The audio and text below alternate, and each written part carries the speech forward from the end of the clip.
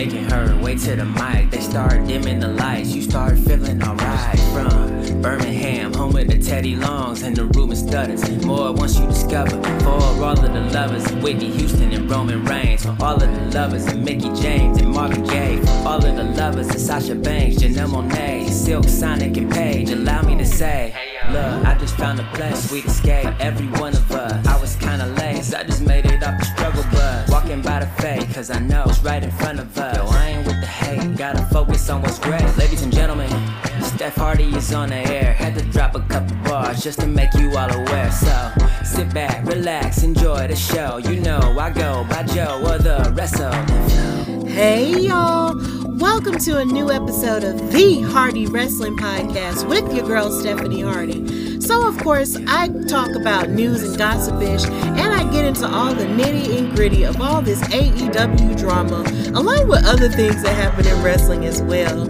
And I talk to wrestling starlet and champion and main eventer of Black Girl Magic 2, Karen Bam Bam, and I talk about a little of what I liked in wrestling this week and everything that's been going on with me.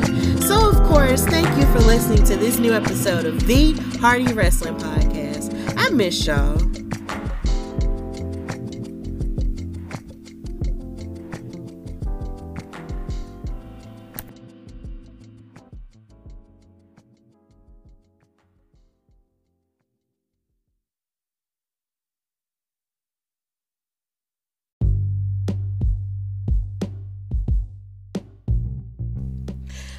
All right, so in this news and gossipish, I hate to have to even start with this, but this CM Punk, AEW, Young Bucks, Hangman Adam Page, Kenny Omega drama is just out of this world.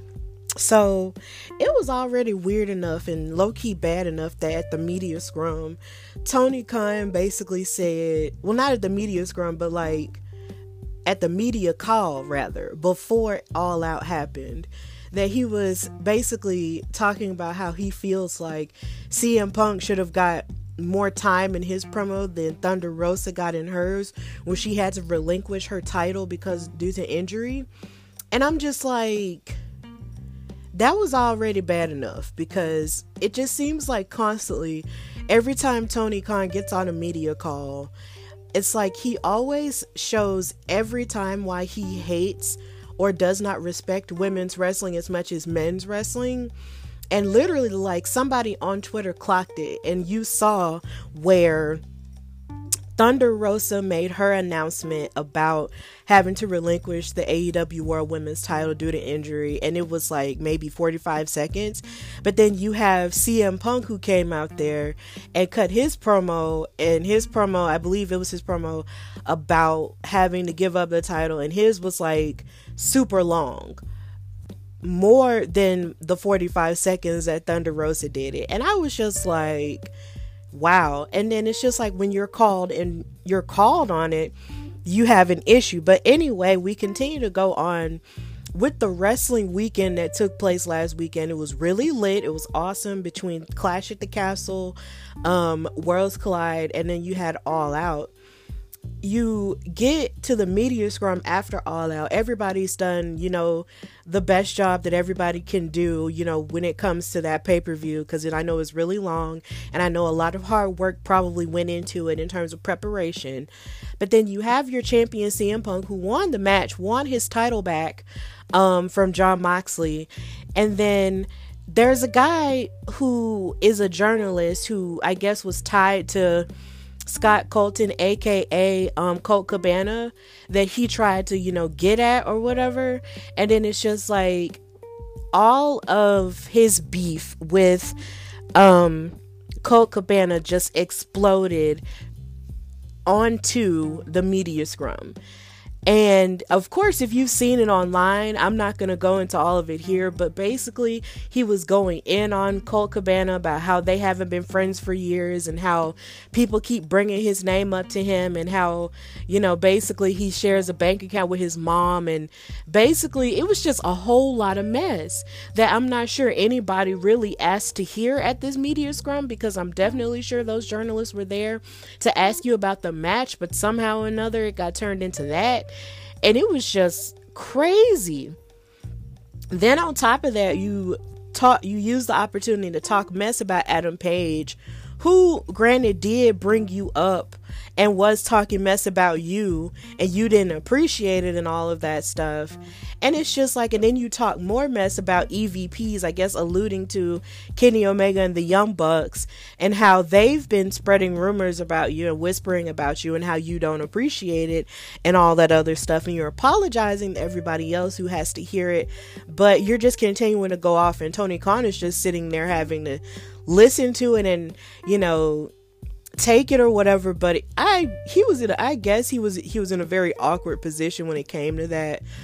And now all of this has led to them getting into a fight after CM Punk said what he said at the media scrum backstage. CM Punk is injured again. The Young Bucks and Kenny all got into all of this mess. They got into this fight backstage. Kenny tried to save the dog. The dog bit him somehow. And there's just all of this mess going on. So this has led to the Trios Championships that Kenny and the Young Bucks had just won, and the AEW title that CM Punk just got back to be vacated. And now there has to be tournaments to basically crown new champions at this point. So I believe the issue that I have with all of this is the fact that all of this took the attention off of all the great wrestling that took place that weekend. It's like nobody this past weekend was left talking, and even this week were left talking that much about the action that took place at Clash of the Castle or at Worlds Collide or at All Out. It was all about CM Punk and the Young Bucks and Kenny Omega all getting into this mess. And it takes so much attention off of everybody who worked so hard to try to give all of these people in these various places in Orlando, Florida, in Cardiff, Wales, and also in Chicago, a great show in terms of wrestling ability and stuff. And all the attention is taken off of them, you know, and put onto you with all this mess just because you decide to air out your dirty laundry in a media call. There is a time and place for everything. There is literally a time and place for everything. And I am definitely of the opinion that CM Punk really should have chosen a better place to air out his grievances with these people. He really should have. He should have found a different place to do it, in private, in their offices, wherever. Like, find another way to air out your grievances with these people, but not in a public platform where you have these people who are focused on this wrestling event, and you're supposed to be talking about the match and what you want to do next and all these different things. But instead of doing that, and instead of, you know, talking about the talent that you were so gung-ho to work with when you came to AEW a year ago, you know, and stuff, you decide to go off and talk about how they've made you angry and how you're too old and these young people are pissing you off or whatever. My thing is, if you're that old, then why aren't you mature enough to handle your business behind closed doors and just be a professional about it? It was just too much for me to hear about. And then the fact that everybody was left trying to decode everything that happened backstage or whatever, outside of talking about the wrestling that took place, just that is really kind of what destroyed me when it comes to this whole situation. It's so sad. It is really sad, because you have people like Sheamus and Gunther who had an amazing match at Clash of the Castle. You have Solo Sikoa, who made his debut by interfering in the Roman Reigns and Drew McIntyre match at the end of Clash of the Castle. You have Dominic Mysterio, who turned on his dad and Edge at Clash of the Castle as well. And then you have everybody else who had great matches and stuff at Clash of the Castle. And then you have the people of Cardiff, Wales, who were just so happy to be there and have a good time that they were chanting and singing along with theme songs and stuff like that. Like, they deserved to have a moment like that, you know, and they were having the time of their lives. And then you have Worlds Collide, where you have, you know, new double champions in Braun Breaker and Mandy Rose, Jesus God. And then you have Carmelo Hayes and Ricochet, who wrestled a match which should be in contention for match of the year for the NXT North American title. And even this week on NXT 2.0, you had Roxanne versus Mako. Like, a 20-year-old wrestling prodigy got to fight a legend in Mako Satomura. But it's almost like we can't even focus on anything like that because everybody else is focused on trying to decode this mess. And it's just so sad. It's really sad that all of this happened this way. But I'm hoping that all of this can be ironed out. I hope that all of this can be ironed out. Peace can be found. And people can stop going into business for themselves and honestly focus on what matters, which is the stuff that's in the ring. And if you have issues with people at work, which all of us have and have had and probably will continue to have, just iron out the issue and talk to them about it and actually be mature about it. Don't slam your stuff on the floor and make a scene in front of everybody else, because all that does is take people's focus off what's really important. And that's really all I have to say about that. But baby, it is just a hot mess. And I just had to address that a little bit because it was just a whole lot this week. And it's just so sad. Like, if you love wrestling so much, like, love it, focus on the professional parts of it. And if you have a problem with the person, confront the person, but don't pop off on them and pop off publicly like that and take the focus off of the work that so many others have put into it and everything. Like, it's just too much. It's just selfish. But yeah, that's what happened. Also in the news, we had rumors about Thunder Rosa possibly being unhappy and asking for her release. Ringside News released this article saying that she asked for her release, and it was also reported and shared by Brad Shepard, who is very notorious for saying, you know, not nice things online when it comes to wrestling. But her husband, Brian Cervantes, shout out to him, commented under the article and said, "Where are you guys getting this BS from? This isn't true." So basically he debunked that rumor, but I do find it interesting that on Twitter she was saying enough is enough and that it's time for a change in all caps, but you don't really know exactly what that is about. No one knows what it's about. We're not in her head. We can't read her mind. So it's just like, at this point, well, while she's out with injury, we should just let her do her until she does make her decision and until she actually says it. Until the horse's mouth actually says it, don't believe nobody else. Like, seriously.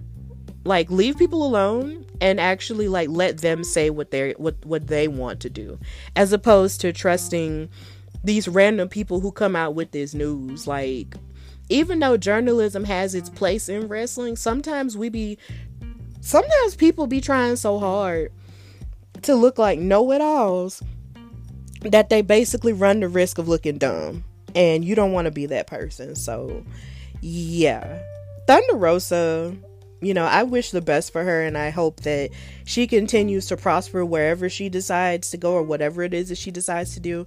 But she's not leaving AEW. Nobody said that it's not true, so just leave that part alone. Also in the news, something that I found really interesting is the fact that there's going to be a pro wrestling musical. And as someone who really, really loves musicals, I thought this was a cool piece of information to get this week. So the name of the musical is called The Last Match, and it's a pro wrestling rock musical. And they announced their full cast and creative team for the pro wrestling concert event and full concept album launch, which will take place on September 26, 2022 at White Eagle Hall in Jersey City, New Jersey. So it's been previously announced that international recording artist and Tony-nominated theater star Ramin Karamlu will star in the lead role of Ben Vengeance, and Broadway favorite and TikTok sensation Amber Ardolino, please forgive me if I mess up your last names, I don't mean it, charge it to my head, not to my heart. She's going to be playing the fabulous Miss Jenny, and pro wrestling superstar Matt Cardona, who's formerly known as Zack Ryder in the WWE, will bring the heat as Alexander Swagger. And then rounding out the cast is Sylvana Joyce as the superfan, Liz McCartney as the mother, Jason Simon as the surgeon / son of Stalin, James Michael Riley as the boss, Larissa Klinger as Scarlet Sublime, Joe Dellinger as strutting Jimmy Sutton, Sam Zeller as Sam the Barbarian, Ryan Thurman as the Cannonball, and pro wrestlers Brandon Scott as Johnny Nobody, Tina San Antonio, and Vicious Vicky. The show is directed by Jeremiah James, associate direction and wrestling consultation by Phil Bleckman, and pro wrestling training and choreography by Bull James and Afa Anoa'i Jr. This sounds cool. This sounds amazing. And I also want to give a shout out to Vicious Vicky because she is the girlfriend of friend of the pod and past guest Rob Williams of the Bob Culture podcast. Like, I'm so glad she's a part of it, and I just think it's really cool when you can combine two things that go hand in hand together and turn it into a giant thing. Music and wrestling are like, that's like a really great marriage. Like, if you can combine a really great theme song with a larger than life character, then you have something there. So having a musical involved with wrestling is amazing, and I'm so glad that it's being done. And the fact that there are actual players in wrestling in real life who do that can actually be a part of the musical too. So congratulations to all of those people, and I can't wait to hear and see good things about it. Like, that's just really cool. Also, I think it's funny how a few months ago we saw Lin-Manuel Miranda at Monday Night Raw the last time it was at Madison Square Garden, and he was in the audience. And in my head and on Twitter, I tweeted, what if Lin-Manuel Miranda directed an episode of Raw, SmackDown, or NXT? Wouldn't that be cool? So I think it's amazing. Now, it might not ever happen from a WWE standpoint, but if it happened, like, since it is happening with the musical, I'm really excited that that's, happening either way. So congratulations to all of those people. I'm excited. So moving on with news and gossip-ish, Sasha Banks had an interview where she was talking about, what she's doing with her future following her walkout of WWE that happened this past May. So she and Naomi, if you've seen the pictures and you know what I'm talking about, I actually posted a few of them this week from her and Naomi participating at New York Fashion Week. Like, they have been going off. They are so gorgeous. Like, they are some of the most gorgeous models I've ever seen. So they have been modeling. They've been doing all kinds of different things. But Sasha Banks appeared on Ach2 Radio, and she discussed her interest in getting more involved with various things that she's interested in, like music and acting. And this is what she said. She said, there is so much that I'm kind of creating right now. It's all under an umbrella. Like I said, I'm an actor, writer, producer, and extraordinary entertainer. All within those realms, I'm doing something. So you just have to stay tuned. You have a microphone. That's something big I want to do. Not podcasting, but music. That's probably, I don't know if that's the number one thing next, because acting, there are a lot of things coming up acting right now. I'm really starting to focus my mind around music and the music realm and being kind of a director in that space of creating a musical video piece. And this is really cool to hear because, of course, Sasha Banks' cousin is Snoop Dogg, and so she has to hook up, in that aspect. I don't know if she could sing, but it would be cool if, if she did try to sing or rap or something like that. That would be lit. And of course, she's had her presence in the Star Wars universe, like in the second season of The Mandalorian, when she was Amanda Laura Cosca Reeves. So with that in mind, there's still so much that she could do, and considering she was also in the intro part of the national championship football game this past year, between Alabama and Georgia. There's just so much that she could do. Like, she's won an ESPY. She's just made all kinds of history. And she even has her own business with 2 other wrestlers in the cannabis business. Because she was on the cover of this magazine I believe it was called Cannabis Today. So Sasha is not hard up for anything at this point. She really isn't. Like, Miss Mercedes is out here proving that I know my worth. And she's also making appearances at Comic-Cons, her and Trinity / Naomi. They're doing the dang thing outside of wrestling. I feel like they're really in their I know my worth era.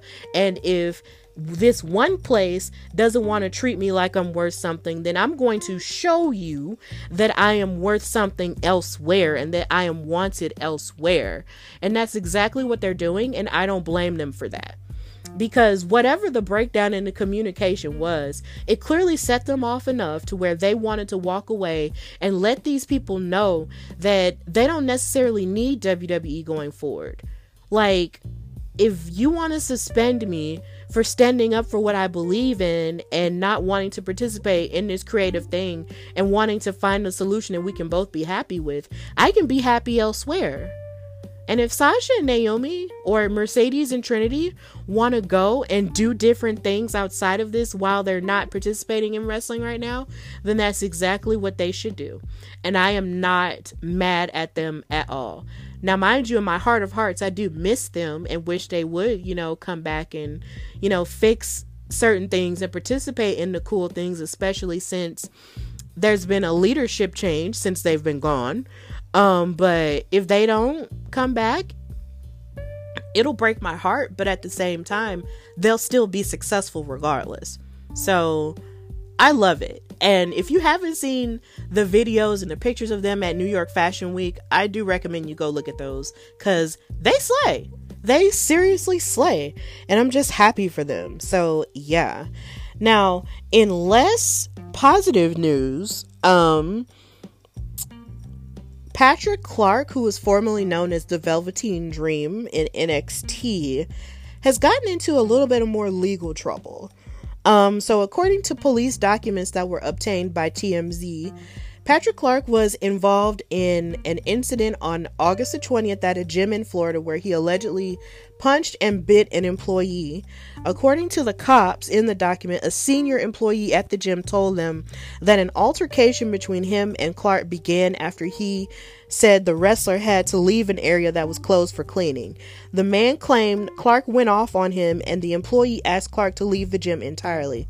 Clark allegedly made threats to kill the employee, and then the officers arrested Clark after they observed teeth marks on the employee's left chest near the left armpit.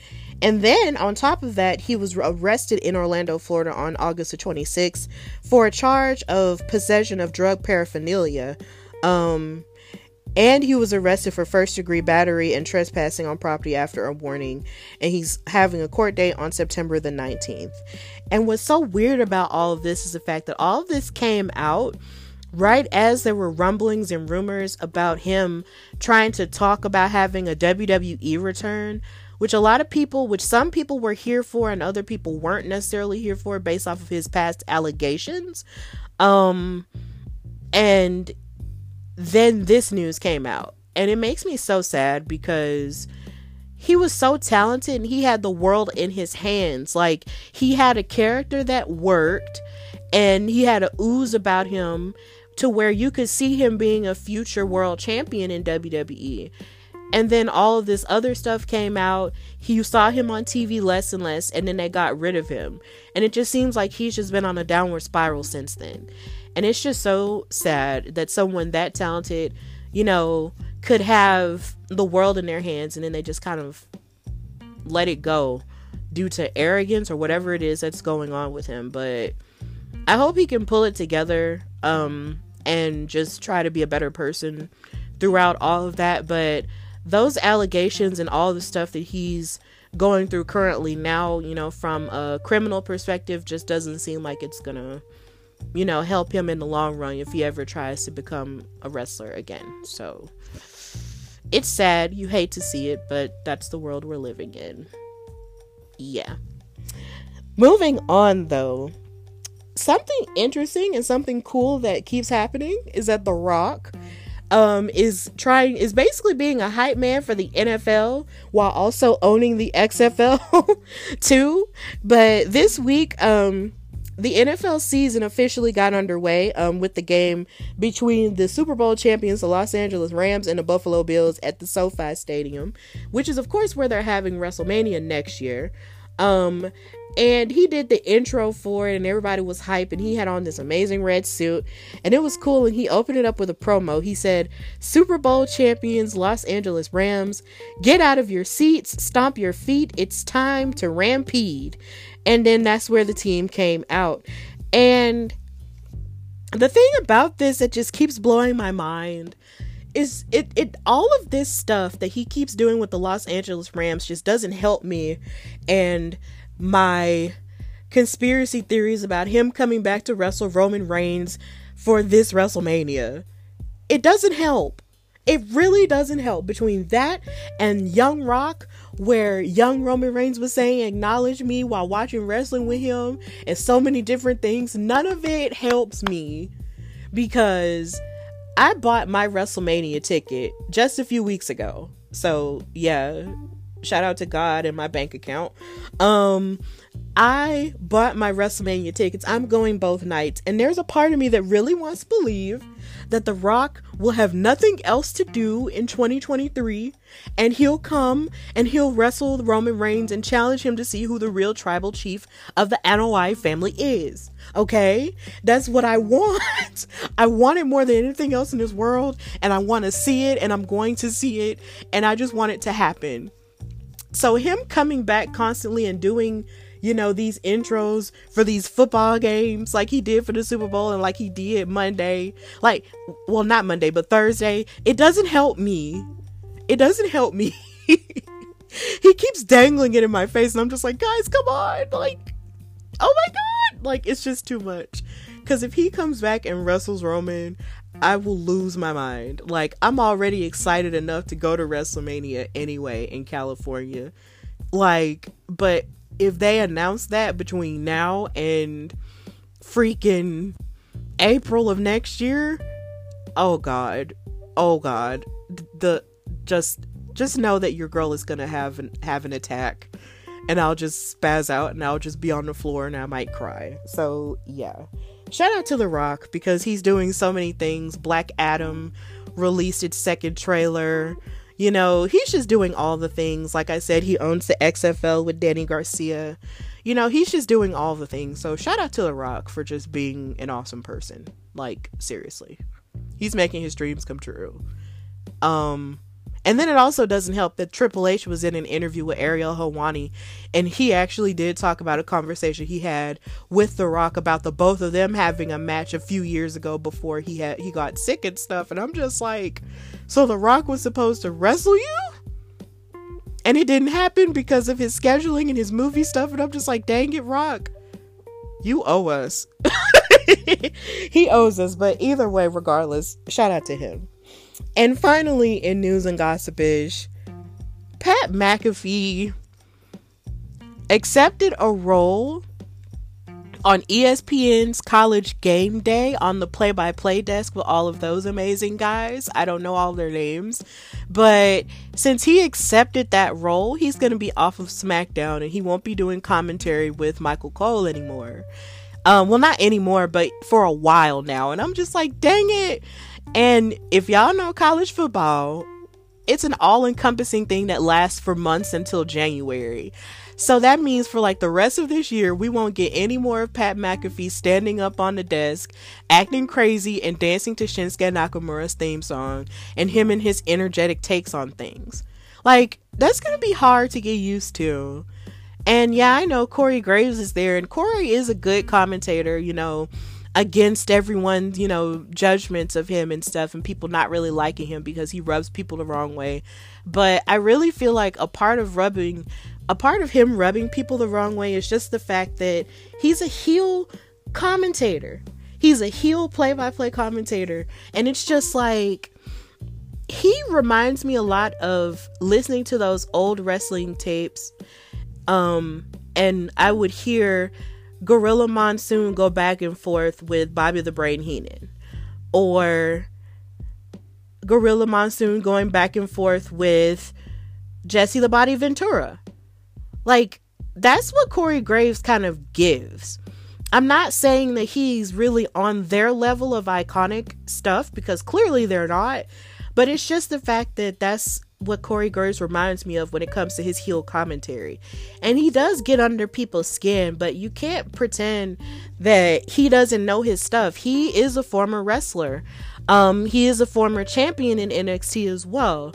So it's not like, you know, he doesn't know what he's talking about when it comes to wrestling or having a wrestling career, of course, that ended due to injury and stuff like that. He knows his stuff. And he makes really good, you know, pop culture references and stuff like that.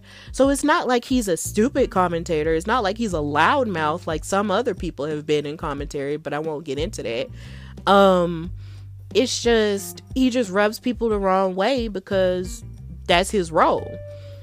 So, yeah. And I think, really honestly, Corey Graves has always been that guy to kind of jump back and forth between different shows and stuff, because that's what he was doing when he was on NXT the first time as a commentator, and then they were asking him to also be on 205 Live and also be on Raw, and he was doing all of these things, and eventually they had to have him chill out, and he had to choose one, and he had to be on Raw.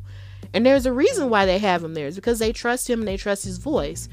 And you know, him being on SmackDown, I mean, I'm not mad about it, because him and Michael Cole have a rapport that they've built. So, I mean, it works, but it's just not as fun and as energetic as Pat McAfee's is. But, you know, Pat will be back and it'll be okay. And Corey will be on Raw, you know, and everything will be okay. Even still, he gets to antagonize Byron Saxton to the point to where I feel like him and Byron might get to fighting one day, but you will just have to see about that. But either way, it'll be okay. Michael and Corey will, you know, steer the ship and it'll be okay. Another part of me was hoping maybe they would ask Kayla Braxton, because I believe Kayla had a little bit of commentary stuff going on for that party that they had for that launch party they had for WrestleMania. But I don't know. But either way, I do pray for the day they put a woman back on commentary. Like, I do pray for that, like, a lot. So, yeah, a woman's voice is needed. A woman's intelligence is needed past being a ring announcer and past being an athlete or a referee. Like, put a woman on commentary. Like, please do. I miss Beth at NXT, and I miss Renee Young, too. Like, put a woman back on commentary. Or, you know, they could just hire me, specifically. Like, hire me, like... If I have to go through the training at NXT for commentary, if you want to send me to commentary masterclass with some people, I'll do it. Hire me, WWE. I'm a good commentator. Even though somebody tried to tell me I sucked the other day, but you know, he got handled, so it's okay. But anyway, that's all for news and gossipish. And now we're going to go to my interview with wrestling champion and main eventer of Black Girl Magic 2, Karen Bam Bam.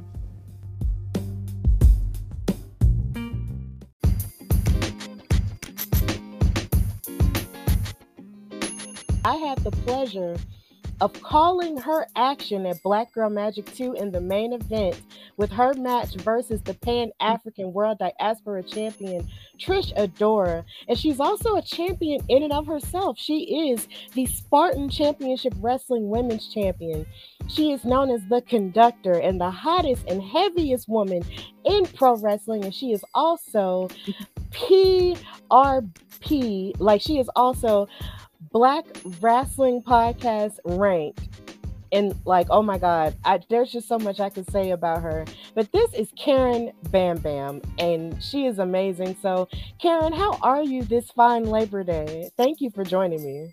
Oh, of course. And happy birthday. I lost my phone, so I didn't get to see anything, but I'm just feeling very rested and rejuvenated. I was not on the Parkway, although I was invited, but I needed to rest my body and my mind. So I'm feeling like really good.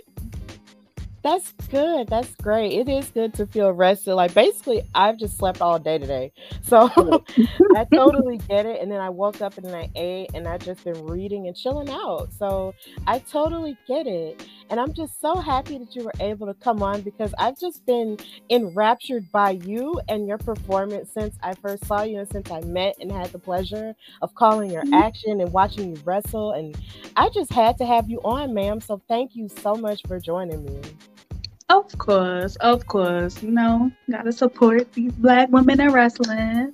And, I'm happy to, discuss with you because you were there with us at Black Girl Magic. And if I'm not mistaken, you're going to be on the Comic-Con panel with Katrina as well for Black women in wrestling. So, Oh, yeah.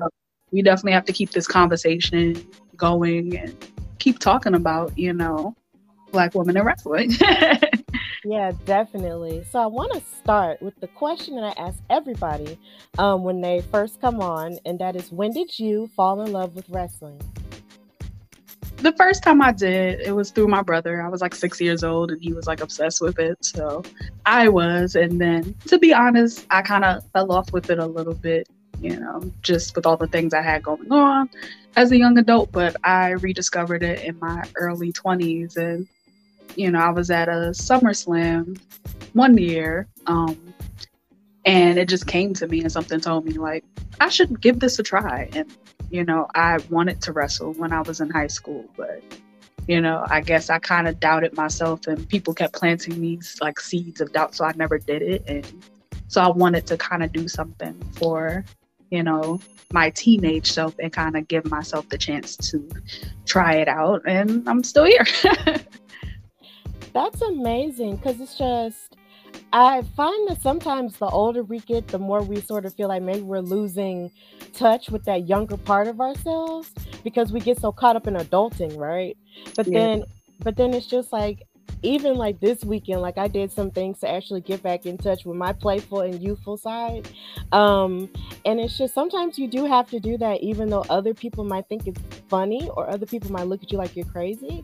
So you said that you had people who were planting doubts in your mind. Like, were these people who were like really close to you? Like, did you tell them like this was like your dream and you wanted to pursue this and they were telling you shouldn't?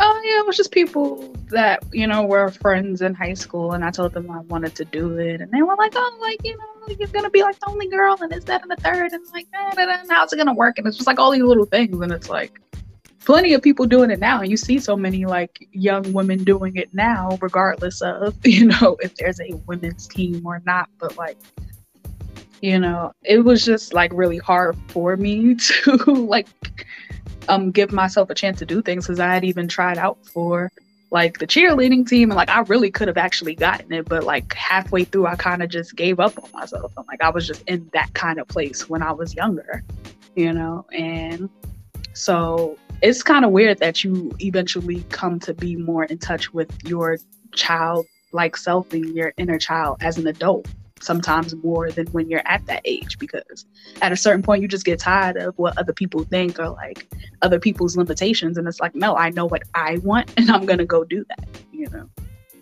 Exactly. And I'm so glad that you were able to do that and actually pursue wrestling the way that you wanted to do it and just say, forget all these people, F all the doubters, F the haters, I'm going to do this. Because in life, you just have to do that. And I'm so glad that you were able to do it because, I mean, look at you now. Like, wow. So yeah, and I find that a lot of wrestlers do start, when they're like in middle school or in high school or whatever, but you rarely hear about, women doing it, but hopefully it'll get a little bit better though. Yeah, I mean, and I think from my experiences, I see a lot of women struggle with it. This is like a very, male dominated industry, and like coming up, you have to kind of either have a strong support system of women that you feel comfortable training with, or you have to, be tough and get these men in line. Because, I mean, when I started, I was not having the nonsense. Like, you're not going to put me on the sidelines. You're not going to baby me.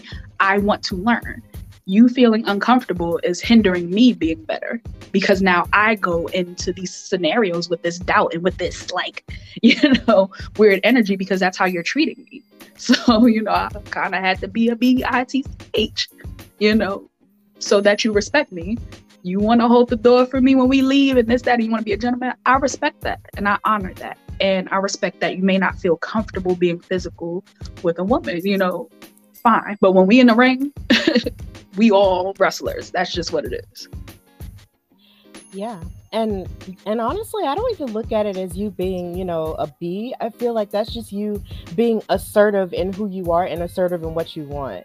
And honestly, that word and that phrasing of it, I feel like is only used to sort of put us down in a sense when we're, you know, being assertive in what we want, because some people aren't used to it, so they feel the need to sort of press you down and make you feel like, oh, you're doing too much. But in actuality, you're doing exactly the right amount that would be accepted if it were someone else. Yeah, and I mean, I definitely feel that it's especially weaponized towards Black women because it's, you know, now you're being angry and now you're being aggressive. And it's like, well, if I don't get that way, then y'all don't do what you should do in the first place. You know what I'm saying? And it's like, I hate to get like that, but it's like, I just get so tired of certain things. And it's like, you know, I want to be nice and I want to be happy, but then now you start feeling like you could step all over me and I'm not having that, you know? I invested in myself. You know, I went and got professional training the right way. I spend thousands of dollars on my gear. I come up with creative promos. I put 100% into what I do, 110%. And I try my best to help people up, even though I haven't gotten that same help. You know what I'm saying? So I'm not doing all of that for people to waste my time. You know what I'm saying? I'm simply not. Exactly. I totally get it. So, when exactly did you officially decide that I'm going to do this and this is going to be my career? Or when did you say you felt the call finally to go ahead and pursue this as a career? So I was about like 24, you know, and thank goodness, because like I have the utmost respect for these little 18-year-olds and 16-year-olds. Good for you. Couldn't be me. I was hood ratting it up in the streets, and I wouldn't change that because I needed to grow as a person, because I also fear for those young people growing up in this environment. But yeah, I was like about 24 and I had just started watching, you know, wrestling again. And, you know, it just kind of came to me. It was like just out of nowhere, like I should do this. And at the time I was like in the middle of like trying to, you know, get healthier and stuff. I was like at 325 at the time. And I was like really just trying to bring that down a little bit. And so I told myself, oh, like when I drop like, you know, 100 or 75 or whatever, then I'll go and I'll look for a school. But, you know, I had just been researching. And I got on the phone with Johnny Rods, who would become my trainer. And, you know, he was talking my ear off as he does and kind of convinced me to come in. And that week I went to a show they were having that Saturday, and then I ended up starting training that next Monday. Wow. So that's pretty quick. But then at the same time, I see that you were trying to decide what, like, to get to a certain point to do it, like in your own sort of weight loss journey. But then you decided not to. But then you decided to not focus so much on that and just go ahead and do it. Yeah, because it felt right. Like, you know, and I'm someone, I tend to take on a lot of different things at once. So that had been the reason. It was just like, I'm kind of focused on building, you know, healthy habits, and I want to be in, you know, the best shape for me. I'm never going to be skinny, and I don't think everyone needs to be, but, you know, I want to be where I feel, you know, my best, which is usually around like a 220-ish or 230-ish. So, you know, but, you know, it just kind of lined up. Like, I just had the time to come in. I came in, you know, I had the money saved up to do it. So, you know, I had enough to kind of put that down payment on the training and stuff like that. I had the schedule. So, you know, I just said, F it. Like, if it's lining up, I'm not going to deny myself the opportunity, you know. I 100% get it. So you said that you did have your trainer. What exactly were some of the greatest lessons that you learned, you know, from your trainer? And if you had any other trainers, what were some of the best lessons that you learned from them? I think a lot of it, you know, compared to a lot of the other trainers around, he's very old school, you know, so He's a lot of the lessons you get are in the office, and a lot of people miss that because you have this old man talking to you in riddles, and so it's like, yeah, oh, I just want to go get in the ring. But it's like, honestly, it was very much worth it to me because a bump is a bump, and you can learn that almost at any school unless it's just not meant to be a school. It's like one of those scams. But any reputable trainer can teach you how to do a move. That's not gonna sustain you. You know what I'm saying? Like, you have to know to protect yourself. You have to know how to do business. You have to know how to keep your head on straight. You have to know how to protect your mentality.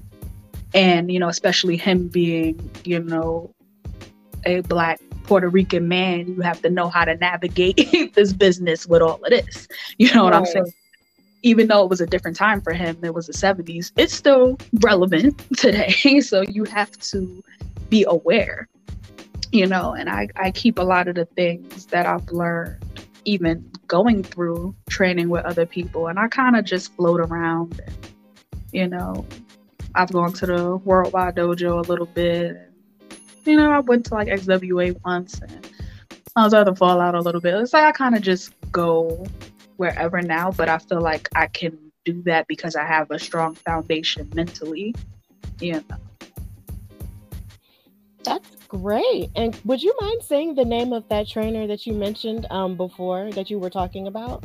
Yeah, so I was originally trained by Johnny Rods at Johnny Rods. Yeah, so he was in the E for a little bit around like the 70s and stuff like that. So Okay, well, shout out to Johnny Rods. We'll say your name, definitely. And I'm so glad that you were able to learn those lessons, you know, because a lot of the is like, even though I've never wrestled myself before, it's just like whenever I hear any wrestlers talking about the training that they did receive, you know, in the ring, it's also important the life lessons that you learn outside too.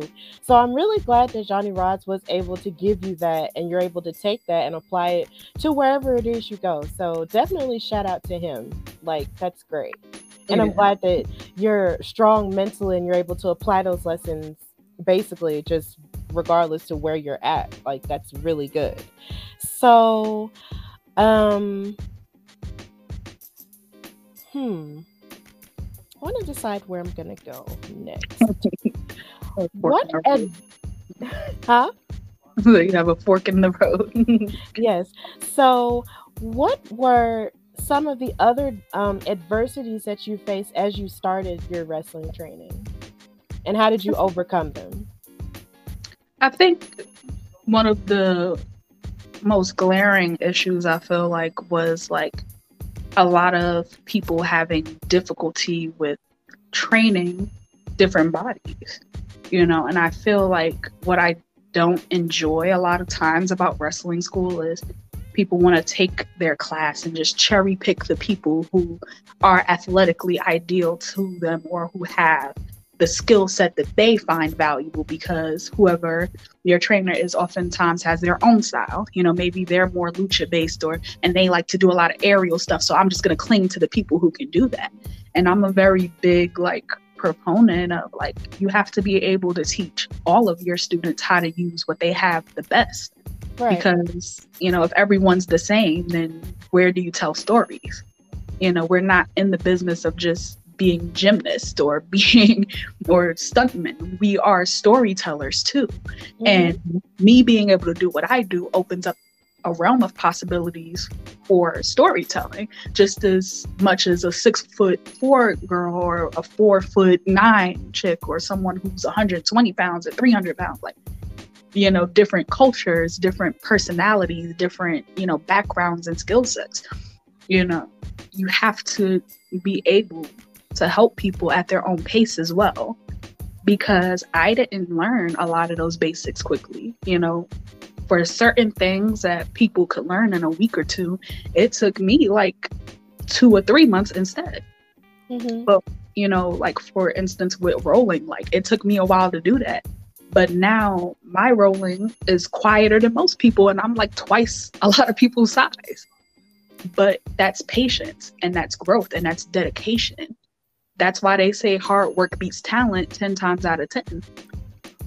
Because I've seen a lot of people come and go. Oh, you got a 6-pack and you got a judo background and you're this and that, but they didn't last 2 seconds. Mm. But I outlasted what a lot of people thought I would because I'm a hard worker and I'm dedicated and I put in the time. You know what I'm saying? Give people a chance to be great. Even if they aren't in the time that you want, you still have to have the patience and the range to be able to, you know, adjust certain things to someone being a little shorter, a little bigger, a little smaller. People have to do things differently, you know. It goes with yoga too, because a lot of people come to me and say, oh, I can't do it. No, you can. You have to listen to your body and you have to adjust it to what your body can do. And wrestling has to be like that sometimes, you know. Certain things you have to bring your leg in a little more. You have to give yourself more room, or you have to do stuff. And the people that are teaching this new generation have to be smart enough and patient enough to figure that out, you know. Yeah, I feel like I'm learning so many things from you right now. And you're right. Like, you can't, you know, expect to stay the same and think that everything is going to apply to everybody. Like, you can't just have like a default way of doing things because everybody has different journeys and everybody doesn't look the same or move the same and all of that.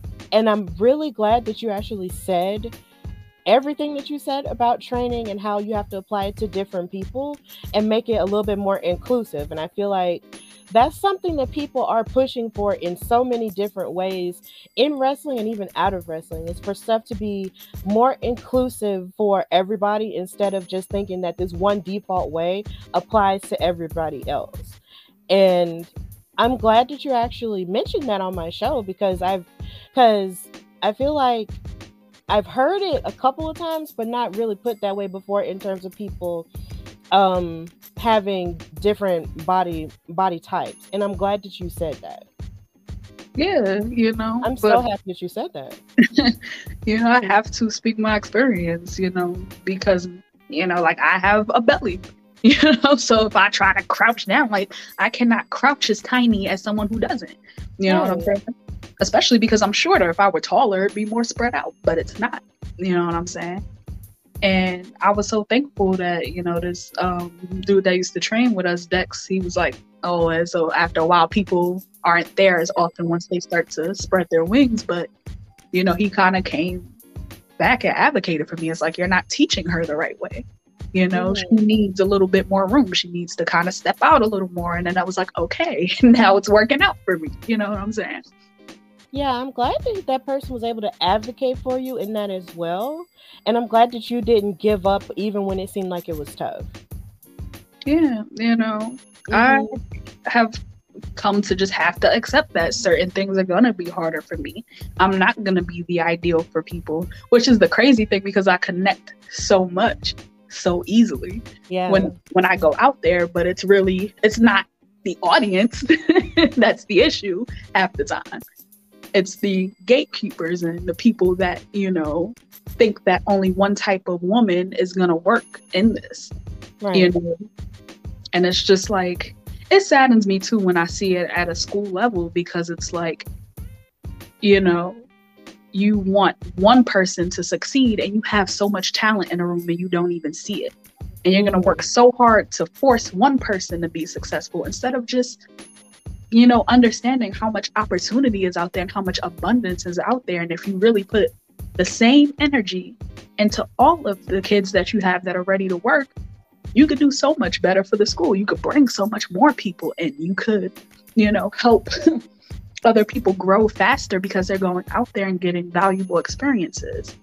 But, you know, the thing that is kind of sad about wrestling is there's a lot of powerless people and a lot of people gain a little power in it and want to use their power over instead of for people. And I try my best to use it for people as much as possible, you know, what little I do have, you know. Definitely. That was well said.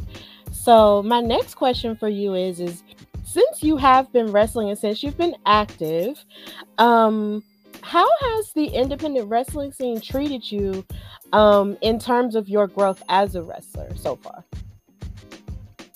It's been shaky, you know, it hasn't been super easy, you know, because a lot of what I've done for myself hasn't been through, you know, the system, when you go into a school, you have some where you kind of train and then you go off and kind of figure it out yourself later on. And then you have others that can kind of open those doors for you. And as soon as they feel you're ready, they can just place you in these very easy places. And I didn't really have that, I had to climb up out the gutter and I had to earn a lot of the things that I got, you know what I'm saying? And I've been lucky enough to get very far.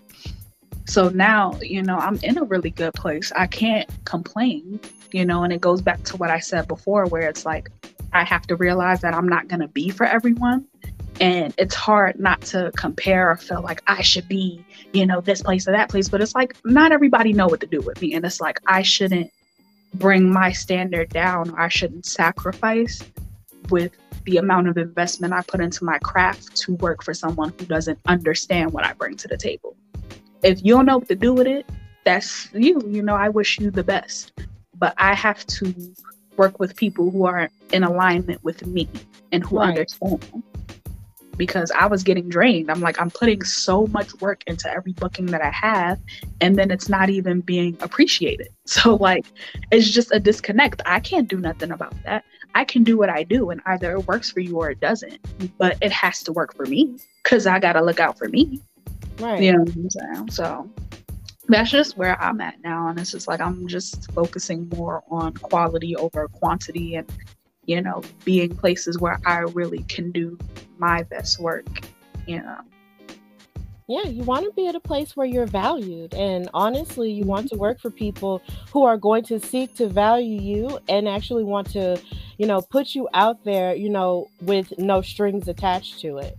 And I am wishing that for you as you go further along, definitely, because I feel like now in wrestling, we're kind of learning now that everybody doesn't necessarily want the best for you all the time. It's like they want what they can get out of you for a quick thing and then sort of discard you once they're finished. And and honestly, I am also learning myself that you don't necessarily have to be a part of everything or do everything in order to be, a purposeful person or a purposeful presence in wrestling, or also just in life, period. So I am continuing, to send that type of energy for you in your career, because you deserve to be in a place where people will value you and not just seek to just, suck what they can get out of you. And then after that, they just throw you away or toss you aside and just pretend that who you are isn't the ish. Because, it is. So, I'm just hoping that for you. Thank you. And, it's been hard to accept that, but it's I'm starting to appreciate it, because the past 2 years, I've been very ill, when wrestling came back after the pandemic, I had a pulmonary embolism, and I was working through that, and I was not supposed to be wrestling, but I didn't want to let people down. You know what I'm saying? That could have killed me. That was dangerous. You know what I'm saying? And then, recently I had a very bad injury in my ankle where, I it was something like a torn, what is it, the Achilles? It felt like there was nothing there after one of my matches, and still, but that's, the dedication that I have. It's a little stupid. I'm not gonna, not gonna lie. But it's people don't realize the sacrifice and the pain that you fight through to show up. You know what I'm saying? And it's at this point, it can't fall on deaf ears. I can't go out there and bust my ass and have people out on their, feet. And then it's you're treating me like some little recycling on the street. Ain't no fucking way. I could be home. I could be resting my foot. I could be caring for myself. I could be at the spa. I could be with my family. I have other things I could be doing. I could be making money in a lot of other ways. You know what I'm saying? My time is not to be wasted at this point. Exactly. Definitely. So, would you say that your fan base has grown since you've matriculated through your wrestling career? I feel yes, it's growing. You know what I'm saying? And I feel I'm a very love or just don't understand person. It's like the people that really bang with me, they get it. It's kind of the girls that get it, and the girls that don't. And it's like those who get it really bang with me, and I'm like super appreciative of that. You know what I'm saying? There's a certain, you know, je ne sais quoi that I just bring. Like there's not really anyone else out there like me right now on any level. You know what I'm saying? And it's like, even as a person too, because like I don't play into like the little foo-foo stuff that people do. Like I keep it a buck. I'm from the Bronx, keep it 100%.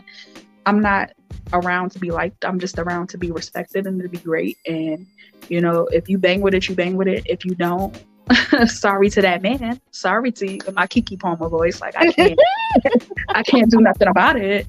Right. I know there's girls out there that's angry. You can be mad, honey. Therapy is available to you. I can't do anything about that because I don't do anything snaky. I don't bring nobody down.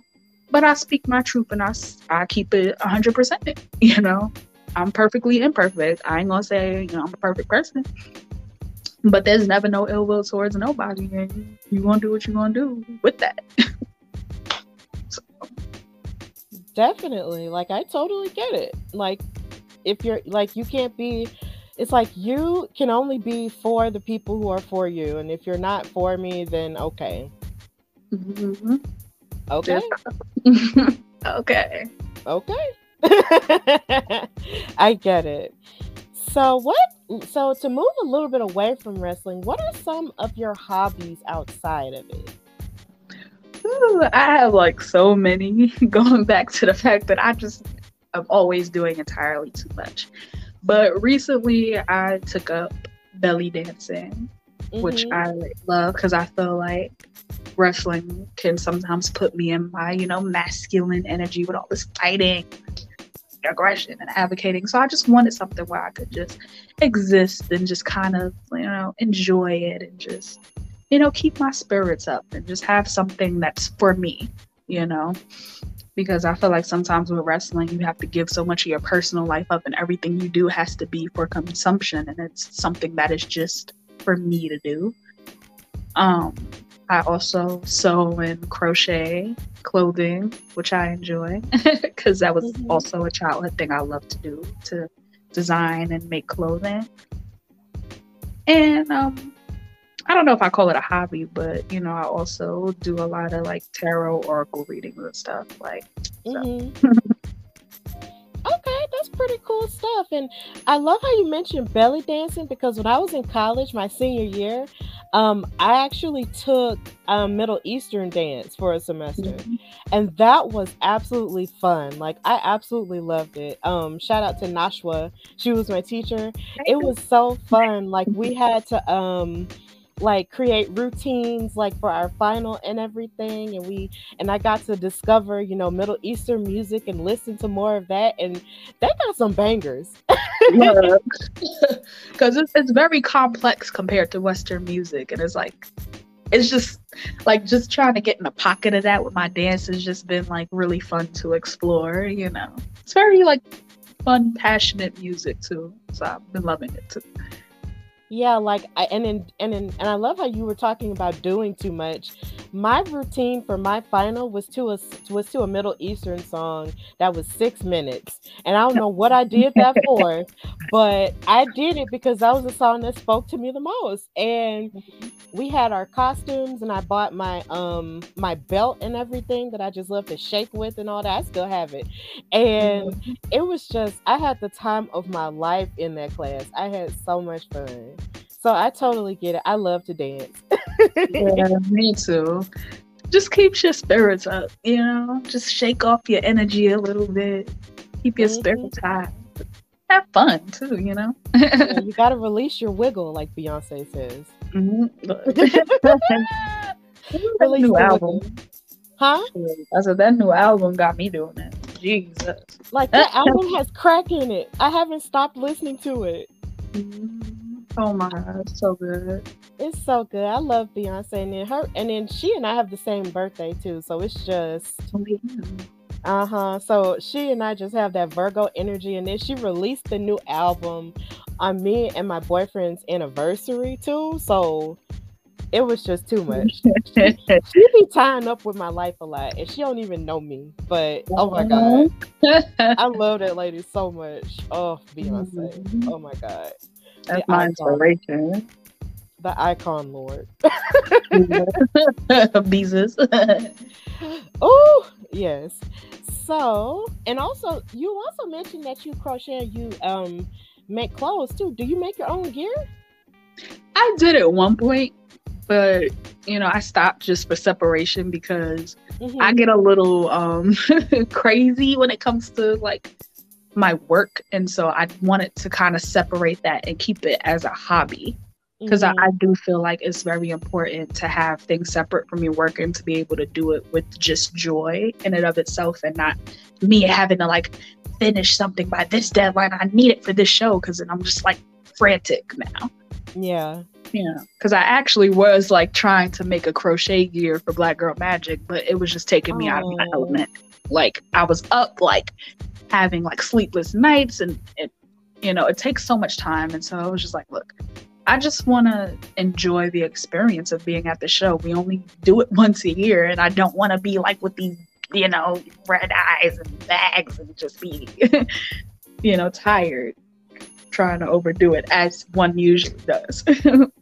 Yeah, it's so funny you mentioned that. That reminds me of that video Bianca Belair posted when she was making her WrestleMania gear for last year, and she was up past 4 a.m. and I was like, girl, if you don't go to bed, go to bed. But she was adamant about making her gear, and it turned out to be beautiful, and I understand. But Jesus, go to sleep. Yeah. Shout out to Bianca for that. Because it's hard. Wrestling takes out enough, where you travel every weekend and you're having to train and go to the gym and keep the schedule, and then now you're sewing stuff too. Like, I respect that, and I've done it too, but like I just needed a break from it because I was like, girl, like, I don't know how she do it, but bless that woman. I love me some Bianca though. Me too. I love her so much. I do. I have so many shirts of her. Like, I have her match with Sasha Banks hanging up on my wall in my room. Like, it's too much. But yeah, back to you though. What was the inspiration behind your character, Karen Bam Bam, and also all the names that you call yourself that I mentioned earlier in the intro? Like, what was the inspirations behind the conductor, behind the hottest and heaviest in wrestling, and all of those different things? Like, what was that? Where did that come from? I think things just come to me, and it's like, I don't know. I feel like I'm kind of like a poet in some sense. Like, stuff just be coming to me, and it's just like, I just make it work. Because I try to be as authentic as possible, and I try not to force anything. So, like, in promos, I'd been kind of talking a lot about, like, momentum at one time, and I was like, what if I just go with the conductor? Like, it kind of goes with this theme. Like, I'm very fast for my size, and I'm also a very sizable person. So, like, that reminds me of, like, a train. So I went with that. And, everything else, like, I don't know, I just be thinking, I just talk a lot of shit. And I'm like, I throw a lot of shit against the wall and, see that it sticks. And I try not to paint myself too heavily into a corner, which is why then I have so many like, aliases. All of what I do is just me turned up to like 1,000. I'm just in my bliss. I'm just having fun. I'm celebrating myself as I am. Away from the expectation that every like larger woman has to be in like all black and have to be like, and it's like, I love that, don't get me wrong, but it's not for me. Like, I'm a girly girl. I do have a tomboyish personality. I'm a little aggressive, but outside of that, I love my colors, I love my little nails, my makeup, my hair. And I love to dance and have fun. Yes. Of beating people up, that's fun too, a little bit. So like, I'm just celebrating myself. I'm celebrating, my love for the sport. I'm celebrating every moment that I get to have on the road and in the ring. I get it. I totally get it. And I love all of your, feminine qualities that you bring to it as well. So I 100% get it. And I just love all of your ring names too, because it's just really cool. And then I remember when you told me you called yourself the conductor and then you had this hat. And those are the kind of hats I love. Like I love those hats. And I one day I'm gonna buy myself one of them hats, I promise. But it's just they're just so cute and they remind you of a captain or they remind you of somebody, who's in charge of like some large transportation. So it's just like I Mhm. get it. When I saw it, I got it immediately. So I love it. I'm It's glad different. because I'm not the most eloquent person. Like this is like so much like going on in my brain. It's like I'm never sure if it like translates or like makes sense. So I Hmm. appreciate that. You get what I'm I putting get it. down. I 100% get it. I get it, So, how would you say you feel about the state of black women in wrestling? What's good about black women in wrestling and what could be improved, for us as well? I think the good was showcased at Black Girl Magic. Like, you know, I feel like some people or promoters treat like being a black woman like that's just the gimmick in and of itself. Like you're just the black girl that's here. And it's like, no. Like when you watch the show, for as many people say that, oh, we can't find, enough female talent, that this, that, and the third, Mm-hmm. you had a full show and every match was different. You had, women with darker gimmicks and you had, your legit folks like, Bonesaw and Blade. You had two legit, you know, black women tag teams who do tag together. They just weren't slapped together for the show. They were actual tag partners. You had dope women like, Gia Scott and Damaris that deserved, more love. There was just Mm-hmm. so much there, you know what I'm saying? And that was just one show in and of itself. So like, it frustrates me sometimes when I see some, women out there that I feel deserve their flowers and that are dope. You know what I'm saying? And it may be a similar situation to what I feel like goes on with me, where some people just don't know what to do with you. Right. But, I mean, and that's kind of, I guess, the con side of it. But I just feel like it's so hard already because like most places have like a women's division and I'm so against that kind of because I feel like it's so limiting. Then it just turns into places only having one or two matches for a 2-3 hour show, which limits the spots. And now in the society that we're in, how many times are those spots going to go to talented black women? You know what I'm saying? It's just not really going to be a lot of opportunity there. I feel like when you can just put together stories that make sense regardless of these like boxes that we put people in, that just grants so much more opportunity. Because now maybe you have half the people on the card are women, maybe 75% are, maybe 2 are. You're doing what makes sense for the talent that you have and giving the best possible opportunities instead of trying to shove people into these narrow divisions where there's not very much opportunity. So like, if you have me on your roster, if you just don't happen to have any women available, I don't get to work. Like that doesn't make sense to me. Mm-hmm. There's plenty of people that I could work with. Yeah. Yeah, and it also comes down to levels of leadership as well from people like we said earlier who don't necessarily value um women as much as they should, and definitely in terms of black women as well. It's almost like the equality level of it, it's like there's a levels to it where it's given to one type of woman and then it's like it's a trickle down and then it hits us. And it's just kind of like, why can't it just be for everybody instead for like one type of woman first and then black women again? Like why can't it just be for everyone? And I completely understand, where that comes from and what that frustration is. But even with people who don't value us, it's like you said, you can't waste your time, running towards them and trying to make them see, because if they don't want to see, then they're never going to see it. So we have to remember to just push our energy towards the things that actually do matter and do actually value us, because you can't make nobody, you can't say nobody that just don't want to be saved. So, You I, you gotta save yourself. Mm-hmm. Yeah, definitely.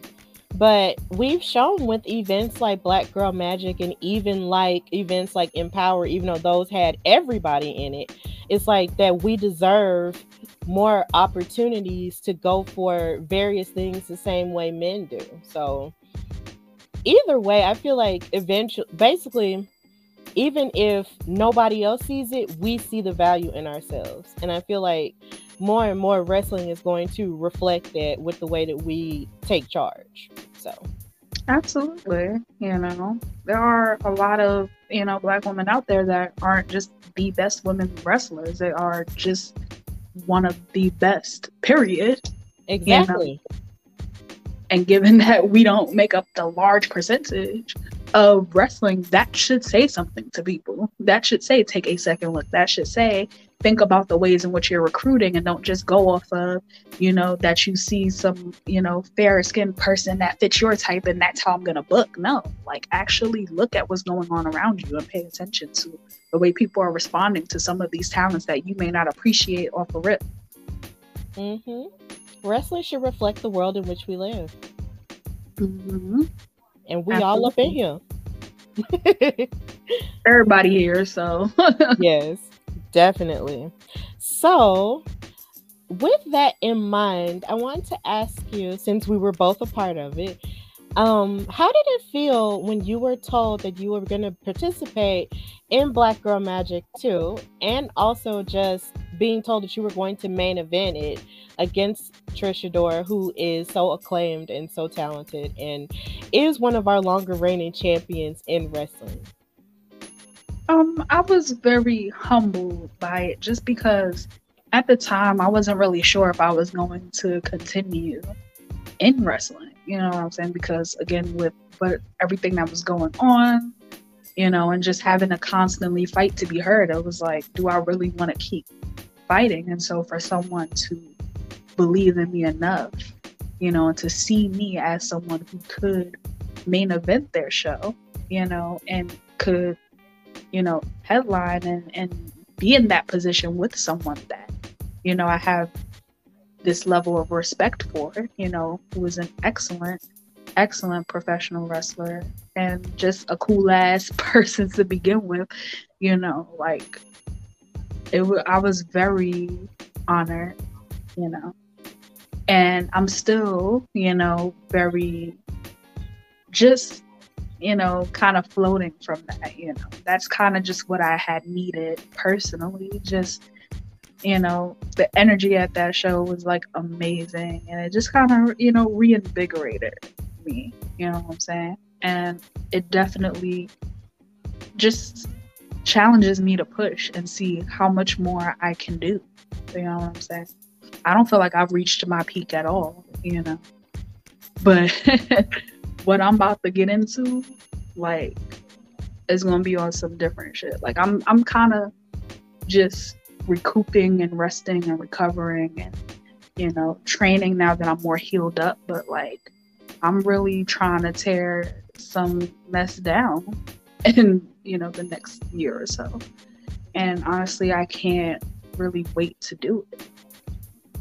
Yeah, and me being still learning about the independent, wrestling scene, I had heard of you on social media, but never really saw you because I'm from Alabama.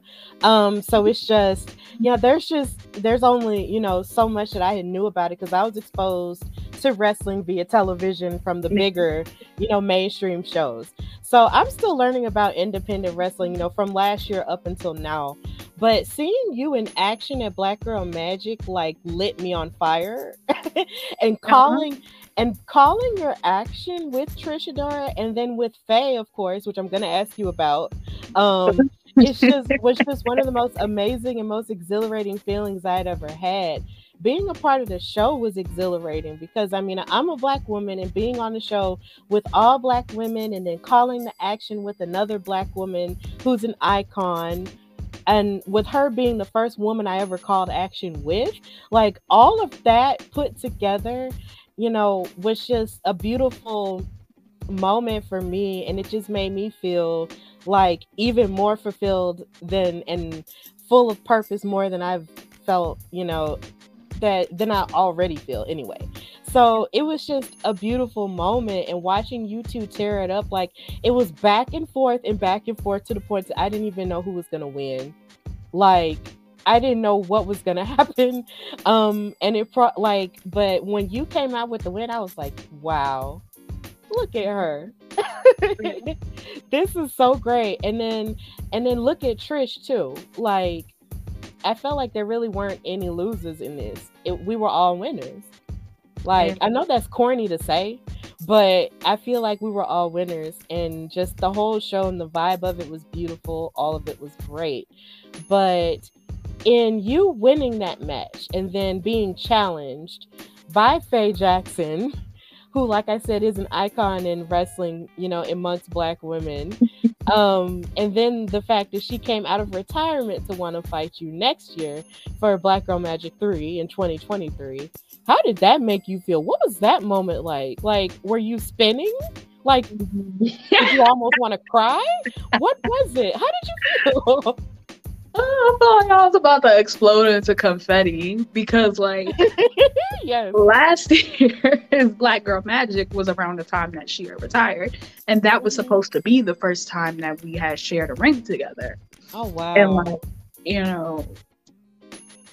we have known each other for a bit, and like we never really got to work with each other, and I was so excited to do it, and then the retirement came, so I was just like very disappointed because that was someone that I really have a lot of respect for. Mm-hmm. She had gotten her start a little bit before me, and when I had kind of came out and started doing my thing, there were some comparisons there, but a lot of people were kind of trying to make it seem like, oh well, like you can't be who you are because Faye is here. And I'm like, well, me and Faye are two different people. Like we do have some similarities. Yes, we are some lit ass, fine ass black women, but like we're still two individuals. Like, and I hate that mentality because you can see a lot of blonde chicks that if you put them in a room, nobody can tell them apart. And nobody's saying, oh, you need to change, or you need to dye your hair red, or you need to change your personality. But as soon as there's two beautiful, vibrant black women in a room, now they can't be both of us. No, like we both can shine and we both can be ourselves. And, I have so much respect for her, because she kind of hit the scene before me. So with all the stuff that I've been through, I can't imagine what, she has experienced, coming out before me, and for her to decide to come out of retirement to face me, I'm just honestly, again, humbled and really ready, to do that because, I knew when she's, first said she was retired, and most people say, oh, you never stay retired. I had respect for that, and, to decide that then and there, from seeing, me getting ready to main event, just to have that confirmation that like, oh, I gotta come back and be her ass. Like, again, it's another sign that I feel like I'm doing the right thing by continuing my career. And there's a lot of work ahead as well. Like, I'm not sleeping on it at all because I respect that decision, and I want to make sure that I give her my best, come next summer as well. Yeah, definitely. And I am putting in the universe that I'm going to be there, and I'm going to call that as well. Hopefully I'll be able to go and they'll book me for that because I just have to see it. Considering I witnessed that moment happen and had to call the rest of the moment, myself. It was just astounding to witness, honestly. And it was just so beautiful, everything that she said. It's like she gave you all of your flowers, gave Trish all of her flowers, and said, look, I'm coming out of retirement to face you. And I'm sitting there because the whole night she sat next to me and basically said, you know, that she was retired. And I'm thinking, you know, okay, well, we're going to still, you know, talk about you, you know, in the sense like you're retired and you have all this experience and now you're finished. Nope. She got me, but it's okay though. Shout out to Faye. I love her so much. She got me too. Because when she was like, "Who do you think you gonna face?" I'm like, "Who? Who could it be? Me? You?" Right. It was crazy, but and I even mentioned it on commentary, like you're never really retired in wrestling, and that's exactly what she did. She proved my point. But I'm so excited for you that you get to, you know, have that and experience that. Even when it looked like it wasn't gonna happen, it still turned around, you know, for your good, and it still wound up happening. And I can't wait for that, and I can't wait to see you bring it to her. Like that's gonna be killer. So speaking of opponents, who has been your favorite opponent to face so far? That's always such a rough question. It's like, I feel like everybody brings something so different. Let's see, what have I done this year? I'm like trying to think like I have like the memory of like a goldfish. So I'm like, what have I done? I feel like I definitely had a lot of fun. And I just posted it on YouTube, so it's coming to mind. But like myself and Alec Price had like 2 matches last year that were really fun.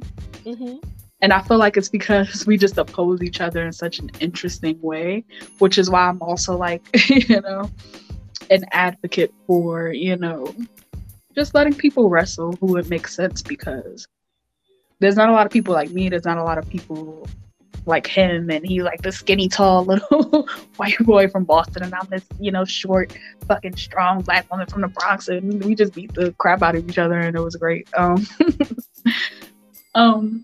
But yeah, I love all of my matches differently. I try to look at every match as a unique story to tell, because again, that's what we're there to do. And so many people go in and like just try to wrestle by numbers, and it's like, no, I really think it through. Like, what can I do? You know, how can I prepare for this person? Like, I see you, I see what you do. How do I need to approach that? You know what I'm saying? And that's what keeps me passionate and ready for it. But that's one match that comes to mind. And I would also like to have, you know, another chance to work with Jocelyn and Latasha, because they were in my first match at Black Girl Magic. And we had a triple threat, but, you know, I would love to work with them individually as well. Honestly, and if I'm talking about who I love to work with everyone who I haven't that was at this past show too. Okay, do you have any more dream opponents? I just want to like wrestle everyone one time, but like like if we're gonna say a dream, like if ever I don't know if I see myself being contracted, but if ever I got the chance to like work with like Bianca, that would be it. And I would love to work with Aja Kong as well, because that was a big inspiration for me. So, and Awesome Kong. So. It's so funny you mentioned Bianca. If you ever fought Bianca, I wouldn't even know who to root for. I'd just sit down and just watch it. Yeah, that would be crazy. I would just sit and watch it and just weep and just cry. And just be like, look at these women. And just cry the whole match, and then cry at the end, regardless of who wins. And then I'll just, it would just be amazing. Oh my God. Oh my God. It blows my mind just thinking about it. It would just be insane. So you did mention, you know, you couldn't ever see yourself contracted. So would you say that there is an opportunity, if there was ever an opportunity for you to sign with a major company, would you? I would have to look at the terms and conditions of that, because it kind of goes back to, you know, what we talked about earlier, where it's like not a lot of people know what to do with me. And so it's like, to be in that situation, it's like, you know, I don't want to come out and be like strong for 2 seconds and then you never see me again. It's like, that's going to be frustrating creatively. And it's like, I know it's work and sometimes you have to do what you have to do, but it's like, I'm really aiming to be able to express myself as best as possible. And I think nowadays we have so much opportunity to really build a strong personal brand and to create your own opportunity. So why not do that instead? And that way you're able to really express yourself in the way that's best for you. I think it's hard too, because as you know, people who love wrestling, you want to have those moments. You want to have your WrestleMania moment and you want to have your big, TV debut. But it's like, there's pros and cons to everything, and you really just have to be in alignment with what's best for you at the moment. So it's very possible that it could change, but right in this moment, that's not a strong goal for me. But if, the conditions are right, I would consider it, because of course, Okay. Well, I'm hoping and, manifesting myself that, the terms and conditions will be right and we will see you, because I feel like somewhere there's somebody who needs to see someone like you. Yeah.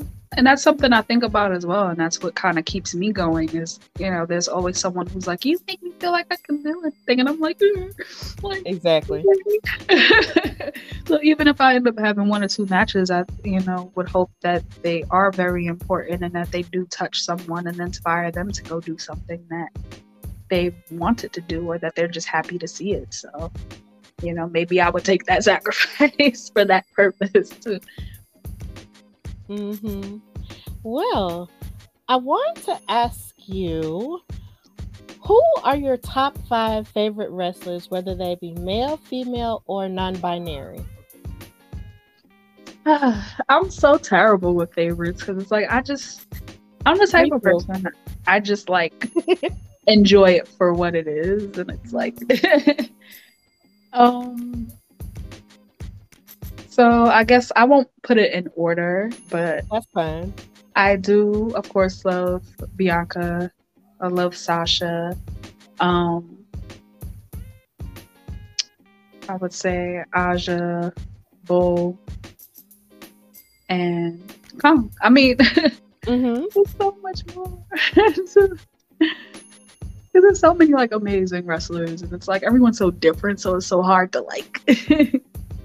I love certain people just for like who you are, not relative really to anyone else. But those are people that I do enjoy. Yeah, I get it. And when you say Aja, you mean like could you? Oh, okay, yeah, okay. I'm sorry. I was just trying to, just I get what you. Yes, okay. Because sometimes people say first names, and I'd be like, okay, am I thinking about the same person that they're mentioning? And I just get scared and just ask because I'd be like, I'm not sure. But yeah, okay, I get it. Yeah. I'm actually happy to have met her last year. She was so nice. Oh, really? Yeah, like last year, at NWA Empower Weekend, I was doing media for the first time ever, with Women's Wrestling Talk, and basically they had their media day like the day after Empower, and I was interviewing everybody, and I got to interview her, and she was so sweet. Like, she really was. And I was so happy to talk to her and everything. Like, I felt my face about to break. And I think Fightful Select even featured part of the interview and showed the picture of us, with me and the microphone in her face, with me smiling super hard. And I was just like, dang. Yeah, but I'm going to have to look it up. Yeah, it's okay. It's on our YouTube, so if you can find it. But it's Women's Wrestling Talk, and it was on there, and she was just so nice, and she was so funny, and she's so talented as well. And watching her have that moment with Gail Kim, who she tore the house down with multiple times, like at Impact, that was just an amazing moment. We were all crying. Like, Empower was a whole vibe, and I want them to have it again because it was it was so beautiful. It was such a beautiful thing that lives in my head rent free. Like, I love it. I loved it so much.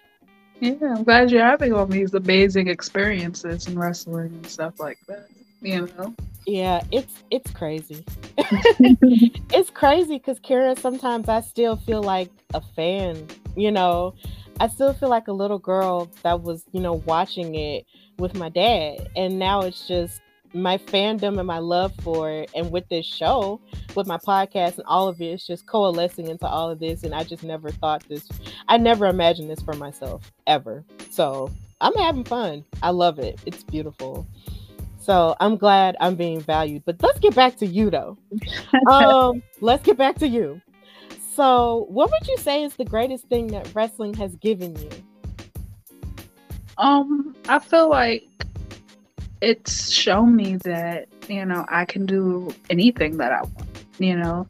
There was every barrier in the way for me, and I was able to make this happen for me. And I'm still growing and I'm still, gaining so much. So it's like whether I keep doing this till I'm 60 or whether I stop tomorrow, I know that, I have so much strength. I have so much protection around me. I have the universe in my corner with whatever I put myself, into, and like, and just giving me the confidence to like work towards anything that I want to achieve. And it's just been a very big confirmation for like, all of the creativity that I have within me that I didn't express for so long. And, I was always so afraid to kind of put like my writing and stuff out there when I was younger. And so like to go out there and just have ideas and like share them with the world and people enjoy them and feel inspired by it, I feel like it's like the best blessing of all, really. Definitely. I get it. So what would you say the future holds for you, Karen? I feel like I'm not anywhere near done yet. Not done growing, not done working. So I can't say, exactly what I'll be doing, but I'm always going to be pushing the envelope and I'm always going to be, evolving. And I know that, indie wrestling has its trends and it has its directions, but I'm kind of going with my own flow and I'm doing what makes sense to me. And I'm kind of creating the stories that I feel need to be. And, again, it may jive with everyone, it may not, but like I'm really just expressing myself, and hoping that attracts the people that, again, will appreciate it, who, could use someone like me on their roster. And, I guess the most specific thing I'm looking forward to is doing some more traveling, Mm-hmm. I'll be going back to North Carolina in November. I've been, discussing some stuff with, some promotions in the Midwest. So hoping to do that this fall. Hoping to, get to Texas. And I just want to travel and see the country and, experience as many audiences and places as I can. Awesome. Like, if it's one thing wrestling does have you do is traveling. Mm-hmm. And the world is huge and the world is large and it's beautiful. So that's something that I am glad that wrestling has, does give people, is the opportunity to see things that aren't just in their own surroundings. So I'm glad that you're having these experiences. I'm happy that you have a presence in wrestling, and I'm happy that you're succeeding in your own way and that you're just a powerhouse and you're here to stay. And I hope nothing but the best for you and your career. And I just can't wait to see more of what you have to give. So, Karen Bam Bam, thank you so much for coming on the Hardy Wrestling Podcast with me tonight on Labor Day. So, if you don't mind, just telling everybody where they can follow you and find you on social media and tell everybody what you've got going on so far, you can do that right now. Okay, and thank you so much, and happy birthday again. Thank you. You can find me on Instagram, Twitter, and TikTok at Karen B. Renee. Also on Facebook, YouTube, any other thing, you can probably just put in Karen Bam Bam and find me. specifically my channel. I just posted a bunch of like matches there. So if you want to see more of my work, you can see it there. I'll be in New Jersey September 18th after my little break defending my championship. And I've been keeping stuff pretty open, so you'll see more of my appearances, but I'm really kind of making more of a full return in November in the Bronx. If you're local and want to see that, I'll be back in Greensboro, North Carolina in November as well. And I have those dates on social media, and I'll keep everything posted there. Well, thank you again for coming on the show.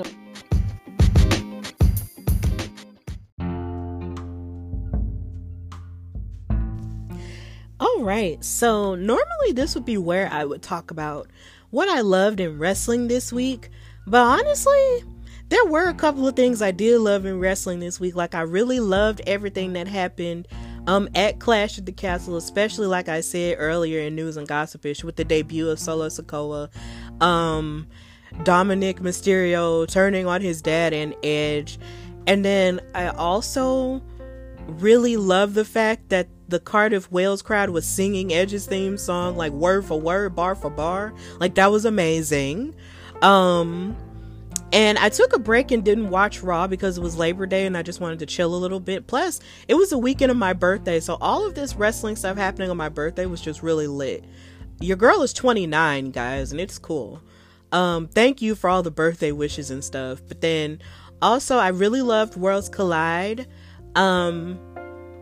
I was really proud of the women's match on there. I was definitely surprised at the fact that they went with Mandy Rose being the double champion. I can get used to it. I'll say that. At first, I didn't necessarily know if I liked it as much, but it's growing on me, so it's cool. I'm proud of the performance of Carmelo Hayes and Ricochet. They really tore the house down for the NXT North American title, and I feel like their rivalry is not finished. Like, I'm really looking forward to see them fight some more. Like, I'm really looking forward to it. And I mentioned in News and Gossipish about Roxanne Perez versus Meiko Satomura. The fact that freaking Roxanne is a 20-year-old wrestling prodigy and actually wrestled a clinic with Meiko, who is like a veteran in this sport, just blew my mind. Now, of course, she didn't win. And Meiko, of course, bounced back after losing the NXT UK women's title. It's just the fact that she had the guts to do it. And she looked so nervous going into it. But either way, she did a phenomenal job. And I'm so proud of her. I'm proud of Meiko. Like, they did a fantastic job. And they deserve all the credit for that. Roxanne is the future. I love her. And yeah. That's basically a little bit it in terms of what I loved in wrestling. But like I always say, thank you so much for supporting the Hardy Wrestling Podcast, for supporting me and my wrestling endeavors, because God knows I do a lot. And for, like I said earlier, all the birthday wishes that I got for turning 29 and all of my pictures and stuff with my NXT UK women's title and stuff. Like, thank you guys for supporting that and loving on me and stuff like that. I really appreciated it. I know I haven't been recording episodes, but it's only because I've been really tired lately. I've been having sleeping issues. I've also been really busy because I believe after I came back from New York, I needed to rest. And then it just so happened that the week after that, I had something else to do. Then the week after that, it was my birthday weekend. So I've been slacking, but hopefully I can be a little bit more consistent with my episodes. I'm so sorry, guys, but life has just been lifing, for better and for worse. So I'm just trying to catch up and still, balance all of my things and balance, my life balance with my work balance with my other work balance. And it's just so much. So you guys just send me good energy, because it's just a lot. But also on top of that, I'm so happy because, like I said earlier, I got my WrestleMania tickets and I will be going, and it's just going to be great. And I'm so excited. And hopefully I'll be able to do some work, create some content, and enjoy myself too at WrestleMania, but I will be there. And then on top of that, next month I'm going back to New York to participate in a panel that's specifically focused on Black women or women of color in wrestling, called Behind the Magic, and it's being hosted by my good friend and fellow wrestling host Katrina from In Cat We Trust and Women's Wrestling Talk. And I'm participating in the panel with so many amazing women, like Shay from Unpopular Review, Lo from Wrestling Wind Down, who I have had on my show before, Karen Bam Bam, who of course I interviewed in this episode, Hearts from Talk of Champions. And it's just such a beautiful thing that we get to gather together and talk about wrestling and just love on each other, because being a woman of color in this, has its ups and downs. And I'm really glad that we get to talk about it and address it, together, and talk about it, from a very loving place, and just get into all the things, and to do it at New York Comic Con, where, you're having all types of people who love all types of things, like between anime and comic books and even wrestling too. Like, it's a big deal. Like, it's so big. Like, I've only been to maybe 3 conventions in my whole life. Like, that's Alabama Comic Con, Magic City Comic Con, and Comic Con, which is an anime con. And it's just to be able to go and participate in this big one, it's just a huge blessing. And the fact that I get to go back to New York for the 3rd time this year is just amazing in and of itself too. Like, it's to the point where all my friends in New York are just saying, look, why don't you just move here? It's almost like you live here now. And I love New York. I definitely love it. But, we'll just have to see where it goes. And New York is a beautiful wrestling city. Like, they really appreciate it up there. So it's really great to be amongst that energy. And I'm just really happy and blessed to be a part of it. So that's what your girl Stephanie has got going on. Then on top of that, I'm trying to expand my wrestling career and make some money with it. But at the same time, it's not really about the money. Like, this is something I do without money. And I believe that's how you found your thing. So thank you guys just for all the support and all the love. And per usual, know that you can follow me, your girl Stephanie Hardy, on Instagram and Twitter at Queen Steph Hardy. You can also check out some of the stuff I'm doing on Women's Wrestling Talk at WW Talk Pod on our website, and then also on Instagram and Twitter at WW Talk Pod. And you can also watch Black Girl Magic, where I did commentary with Faye Jackson on the Title Match Network. And also you can see a couple of those matches for free on YouTube. If you just, go in the search bar and look up Title Match Network, you'll find some of them there. And you can listen to me and Faye Jackson, tear it up on commentary together. And just continue to support the podcast, The Hardy Wrestling Podcast, everywhere you get your shows: Anchor, Spotify, iHeartRadio, Apple Podcasts, Google Podcasts, and subscribe to my YouTube channel, where you can see all of my interviews, and also listen to audio versions of the episodes as well. If you prefer to do that on YouTube as well, you can do that there. And just continue to just support me, your girl Stephanie, because I'm doing a lot out here. Like, it's crazy, but I enjoy it all. And I'm just really glad to be in this space where I'm creating and talking about wrestling, and people are still taking me seriously and not getting bored of me. So thank you guys so much for supporting The Hardy Wrestling Podcast. Of course, the theme song was performed by Josiah Williams, aka Mr. Wrestle and Flow, who actually just had a baby. Congratulations! Him and his wife just had a baby. Congratulations. But until next time, this is The Hardy Wrestling Podcast. Bye, y'all.